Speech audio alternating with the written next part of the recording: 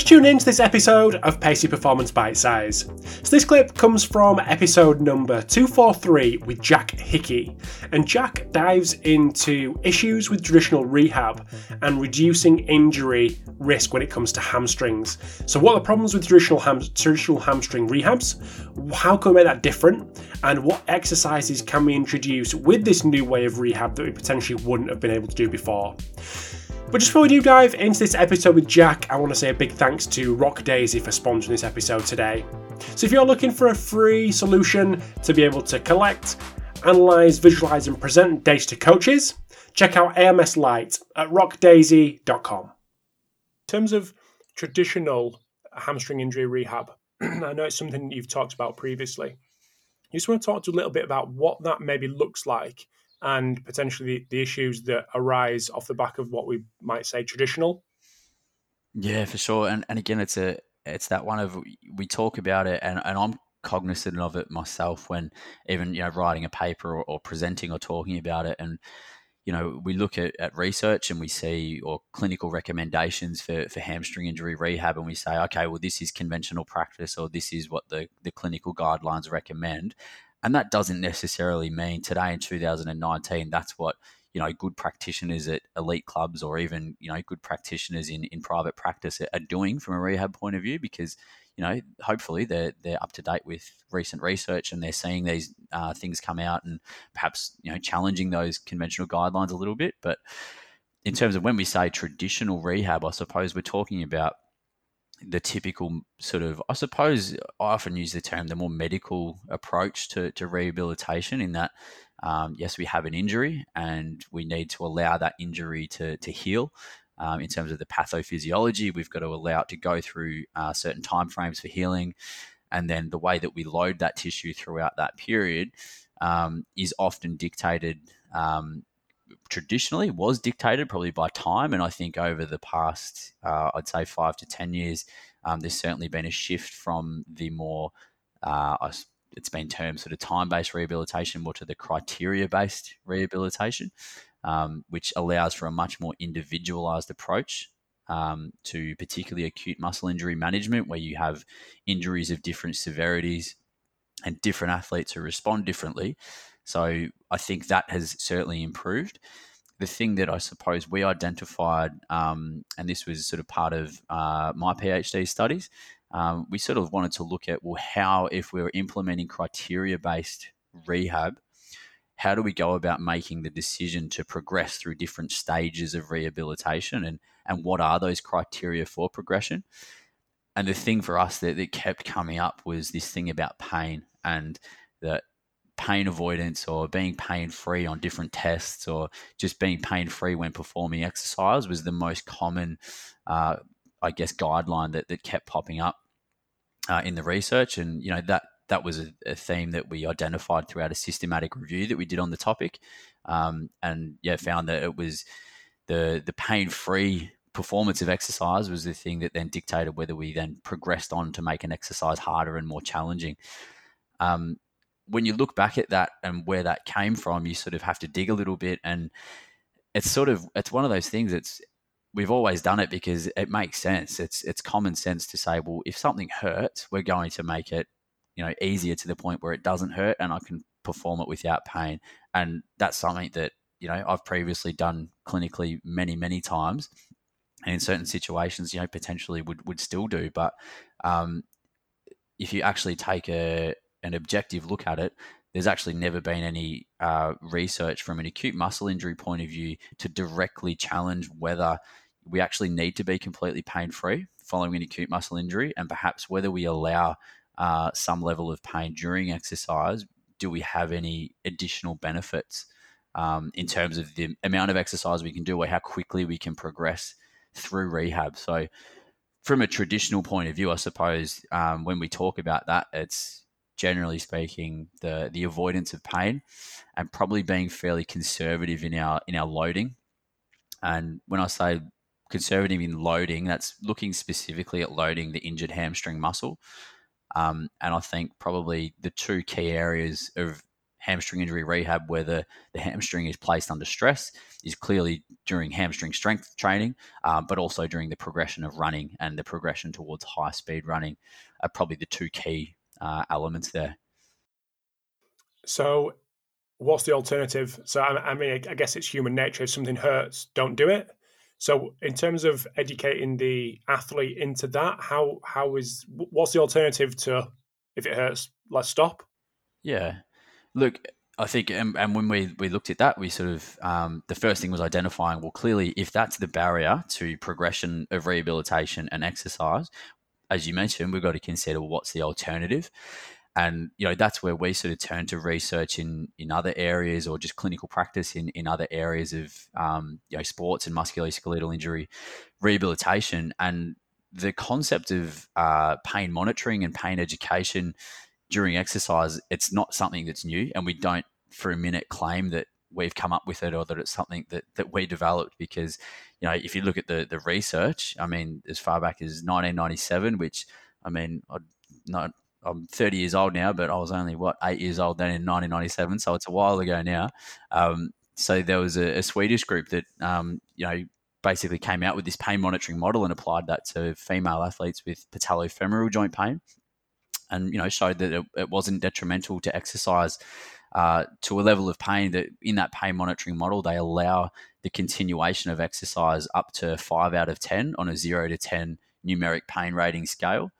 And I mean, that pain monitoring model was then adopted by Karin Silbernagel and her colleagues with Achilles tendinopathy. I think that was around 2001. And then we've seen that pain monitoring model or variants of that used throughout musculoskeletal rehabilitation literature, and certainly in clinical practice with more chronic or more overuse, or it's termed overuse type injuries. So, things like patellofemoral joint pain, Achilles tendinopathy. Even there's some work in post-surgical interventions, so post-knee arthroplasty, some work allowing pain during exercise.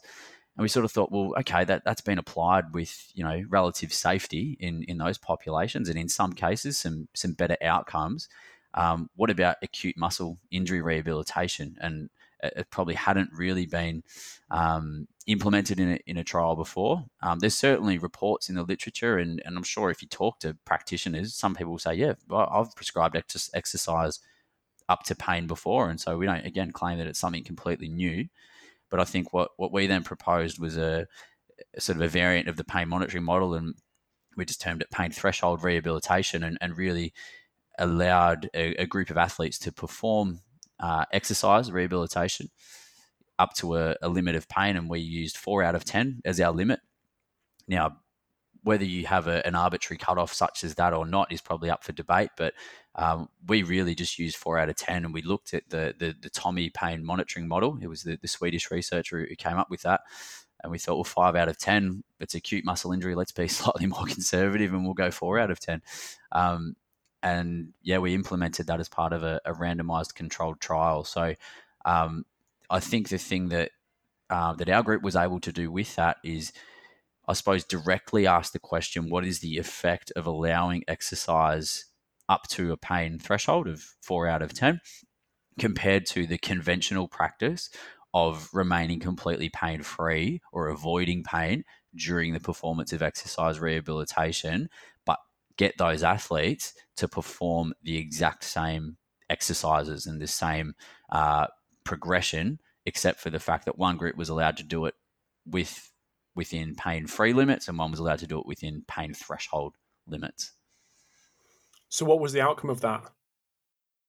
Yeah, so I mean, the outcomes of that study, and that study has now just been accepted for publication in the Journal of Orthopedic and Sports Physical Therapy, which we're really happy about and certainly very relieved. It's a long process, the peer review process, and we've been very fortunate, or I've certainly been very fortunate to be able to present some of that work at conferences around the place sort of over the last couple of years, because we actually did finish the data collection for that sort of the end of 2017.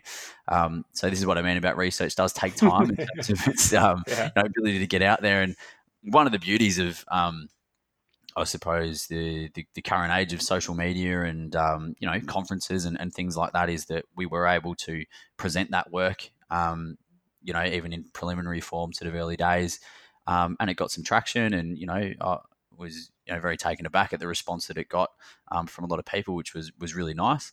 And then going through the peer review process, and it's at times a tough one, and it can leave you a bit disheartened at times, but at the end of the day, it improves the quality of your manuscript, and it makes sure that the findings are really robust. So hopefully that's will be online soon and available for everyone to view. But in terms of the findings, for people unfamiliar with the work, I suppose the key take home was that allowing pain threshold exercise wasn't detrimental, as probably point number one. So we didn't see, any drastic effects as far as causing re-injuries, or guys weren't pulling up super sore or anything like that from allowing pain during exercise. I suppose then when we compared the two groups as far as the main outcome people care about in terms of getting back to sport or return to play clearance, for us, in terms of an outcome, we looked at return to play clearance time, so meeting objective and subjective criteria for us to say, okay, you can now go back to full training. There was no difference between the two groups as far as that outcome goes. So certainly that pain threshold approach didn't accelerate the actual, what would be termed clinical recovery, I suppose. But what we did see with the pain threshold group was some greater improvements in terms of knee flexor strength. And we also saw some more longer-term adaptations, or longer-term improvements is probably a better word, in terms of some architectural improvements. So as part of the study, we looked at biceps femoris long head fascicle length, which for those familiar with the research will know that it's a modifiable risk factor for hamstring strain injury, just one of many risk factors, but certainly a relatively potent one. And those pain threshold guys saw a greater improvement, or a more sustained improvement, I should say, at a follow-up time point in that outcome measure. So long story short, the differences between the groups are quite minor, but I think the exciting thing is that we were able to show that by allowing exercise to be performed up to a pain threshold, it wasn't detrimental. And what it did allow us to do was perform certain exercises throughout rehabilitation earlier than probably what is conventionally thought to be, I suppose, safe. And we found that it was completely safe, and we're able to expose athletes to relatively high intensity loading fairly early in rehabilitation, to probably an extent that we were even surprised with at the time when we were doing it. And that just means in a short time frame, if you've got an athlete with a relatively minor hamstring strain injury who may be in rehab for even 2 weeks, or even if it's 3 weeks, if you think about especially those working in private practice, you may see that client or that athlete 2 or 3 times throughout that period. And so you really want to be progressing them as quickly as you can and getting as much load into them as they can before they go back to sport. And I think that's the really exciting thing with that pain threshold approach. It does allow us to do that. So what were the exercises that you were able to introduce earlier than what may have been traditionally accepted? Yeah, so, I mean, we put together a rehab protocol that we'd like to think is relatively straightforward and hopefully easy to follow for people. And, again, when that paper becomes available, people will be able to see that. And hopefully, we like to think one of the strengths is it's relatively implementable in most environments.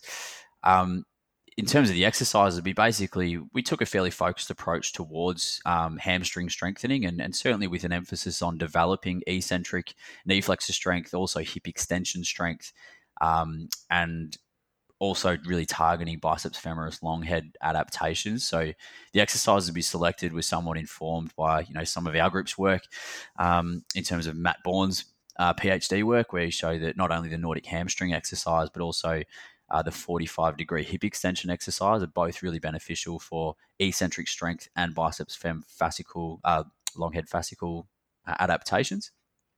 So basically what we did is we implemented 3 exercises from the get-go in rehabilitation. And I think one of the important things to probably note, and that might get misinterpreted by some people when reading this work, as I said, the difference between the pain-free and the pain threshold group wasn't that great. And part of that, we feel, is because the rehab protocol implemented, or the exercises implemented, were the same across the whole cohort.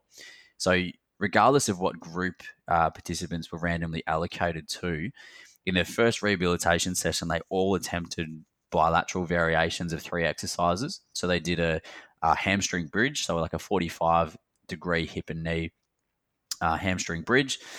They did a 45-degree bilateral hip extension on like a Roman chair. And they attempted a bilateral eccentric sliding leg curl. So if you've never seen that exercise, it's effectively like performing a glute bridge. And then when you're up in the glute bridge, you've got your heels on something that's going to slide away from you, and you maintain hip extension, and your knees go slowly into extension, and you're using your knee flexors to eccentrically try to decelerate that movement as best you can. So we actually just exposed all of our athletes, or all of our injured individuals, to those 3 exercises from the get-go in rehab. And then it was within their either pain-free or pain threshold limits. They were allowed to continue and even progress those exercises on an individual basis, which wasn't sort of determined by predetermined criteria in terms of passing a certain clinical test or a certain time frame from injury.